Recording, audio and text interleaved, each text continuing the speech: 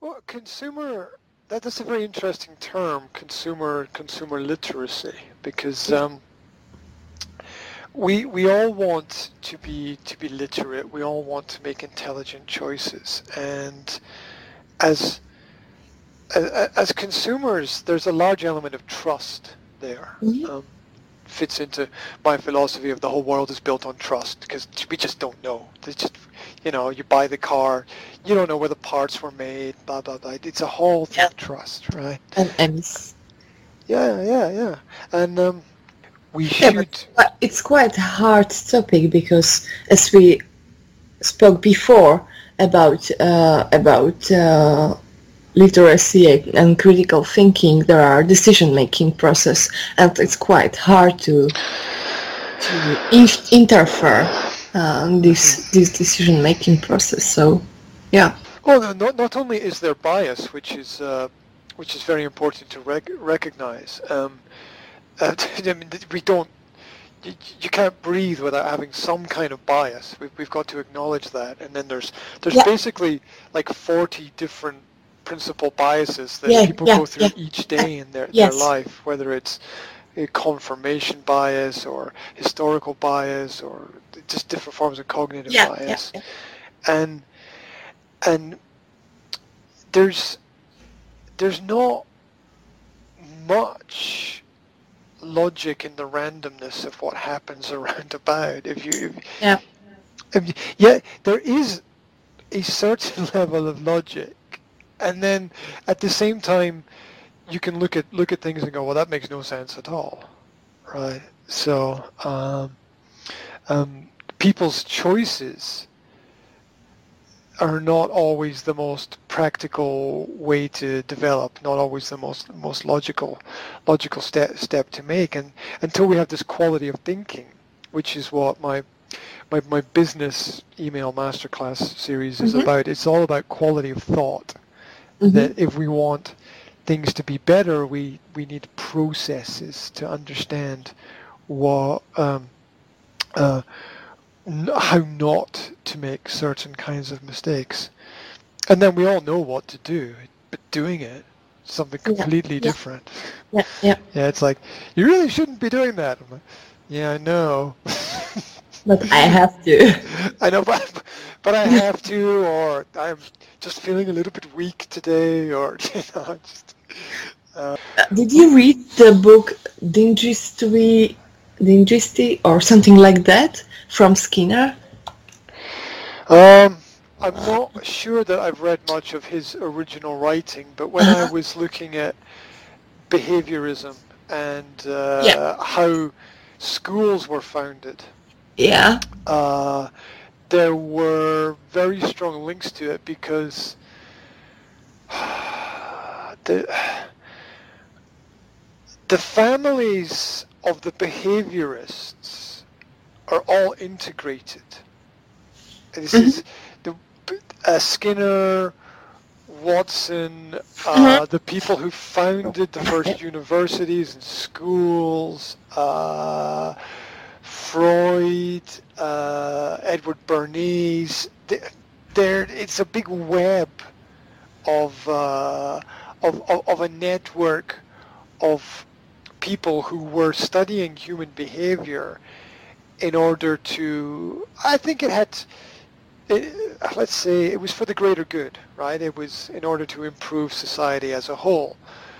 Um, but as with everything, when the person dies, their work kind of dies with them because it then gets taken on by other people who have other agendas. If you look at it in terms of, my experience with this is the experience of private schools. Many private schools are built by individuals, but when that individual dies, the school tends to Go down. slowly go downhill. Look at Apple after Steve Jobs, right? Mm-hmm. I mean, it's the the company tends to lose momentum as the Vision. as yeah, they Vision. lose vision. That Strategy. Mm-hmm. the belief is gone. The energy is missing. The mission is unclear. There's a lot of doubt in people's minds, Yeah. and so yeah, companies lose a lot in that kind of situation. I mean, the behaviorists have so much control over so many parts of society. It's unbelievable, and they sort of grew to become gods in their own minds because they pretty much thought they could control everything that they did. I mean, there was who did the timing experiments? Timing? Yeah, there was one behaviorist who he's considered one of the gods and gurus of business management of the 20th century. So his work was between about 1900 and 1920. And I can't remember his name right now, it'll come to me. But what he did was he measured work efficiency with stopwatches, with timing. He went into factories and he timed how long it took people to do certain activities. And then he broke everything down into all its little compartmental movements to see how you could do the same activity faster.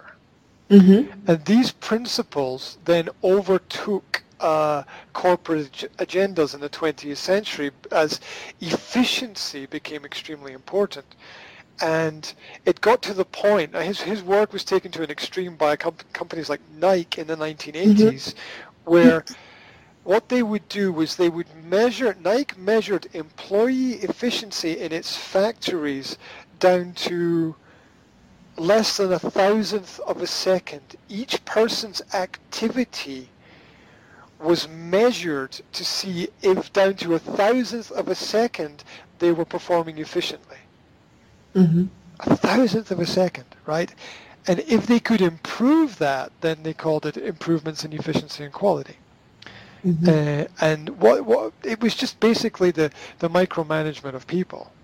And it was it got crazy because they were less focusing on do people feel good, are they okay, and more on is the company being efficient, and that's what led to the so-called sweat factories in different countries where people were overworked and underpaid. I'm trying to remember the wait, I'll find it. It's annoying me because I wrote articles on this guy. Was it John B. Watson? Frederick Winslow Taylor. There we go. Frederick Winslow Taylor. Now,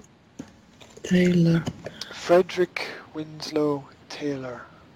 Okay, I will check some literature. Okay, and but what happens with all of these people when you look really closely at the behaviorists?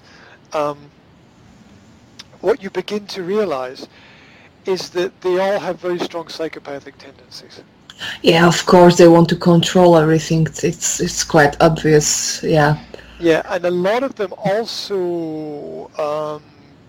It's interesting. A lot of them also don't have children that they take care of or look after. They had children, but they never saw their kids, right? Or they didn't have children at all. Yeah, if you look into their literature and their writing, they always start with how can we improve things, and they always end by taking things too far and sort of making a general mess of everything. Anyway, so Frederick Taylor did the original stopwatch experiments for measuring efficiency, which were then picked up by companies who integrated those ideas, and then you get to see lots of different mathematical equations for efficiency, and they got it wrong, and this stuff wasn't corrected until the mid-80s or early 90s when companies started to function in a more open way. And the classic example of this is open plan office systems, where Well, which is also another element of behaviorism, because everyone can see what everybody is doing. So, so Yeah, there's, everything there's, has pros and cons. yeah, yeah, absolutely, absolutely. Um, so, so yeah, but when things became a little bit more open, people could people could understand what each other were doing a little bit more, and then things began to flow for companies a little bit easier. And you can see the more advanced companies have adopted all of these principles. You know when you walk into a business, when you walk into an office, when you walk into, you know if things are working or not. Hmm. Hmm. You can tell that. I've walked into offices where there's bottles of Slivovica on the desks, and I've walked into offices where everything is open plan, every wall is made of glass, and every Yeah, but always in these places, the environment between colleagues can be quite disturbing, maybe. Or, yeah. yeah, well, people get on people's nerves. It's unavoidable, Oh, right? yeah. It's unavoidable. It's always best to. It's never a good idea to bury your feelings about things. It's always good to put them out in the open, because eventually they always come to the surface. So, Yeah. so that, that's something to think about. Another thing to think about in terms of groups, and I was talking about this with a group of teenagers that I work with, and it's called the lowest common denominator theory. And what it is that any group of people, doesn't matter whether you're a group of people in an office or a group of friends or family or whatever, every group of people is always pulled down or pulled back or hindered. There's a good word. To hinder is to stop people doing things. Is hindered by the weakest person in the group. And and you can argue about, everybody has different strengths and stuff and whatever, but generally there's always a person at the bottom of the class, right? There's Yeah. there's always the weakest person in the group. And you see this in terms of teams that are very motivated. Teams that are highly motivated drop the weakest people, right? They're just like, I'm sorry, you're not good enough. You see it in sport all the time, right? You can't, sorry, there's better people, you're out. And if you don't do that with those people, if you don't filter those people out, your whole team, your whole group is dragged down.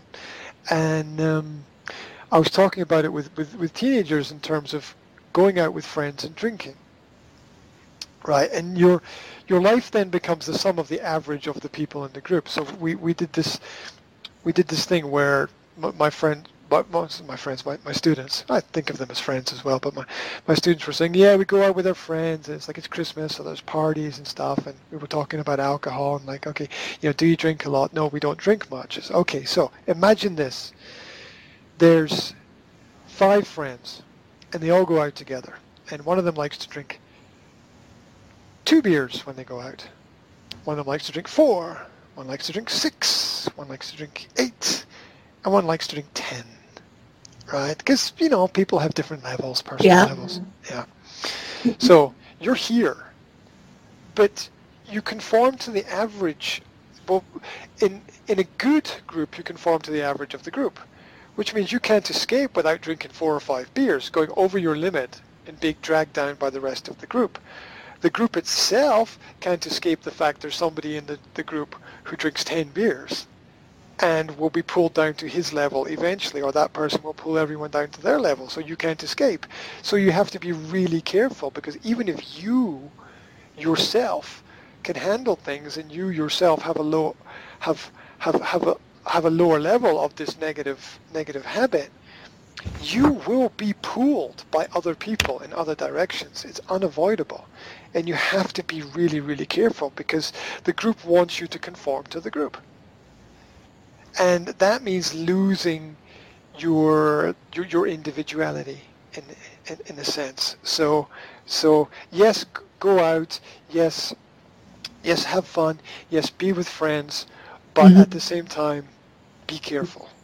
Because remember who you are, what you can do, and the right or safe level for you, and who other people are as well, and just be aware of it. And don't be afraid to say, don't be afraid to walk away from it.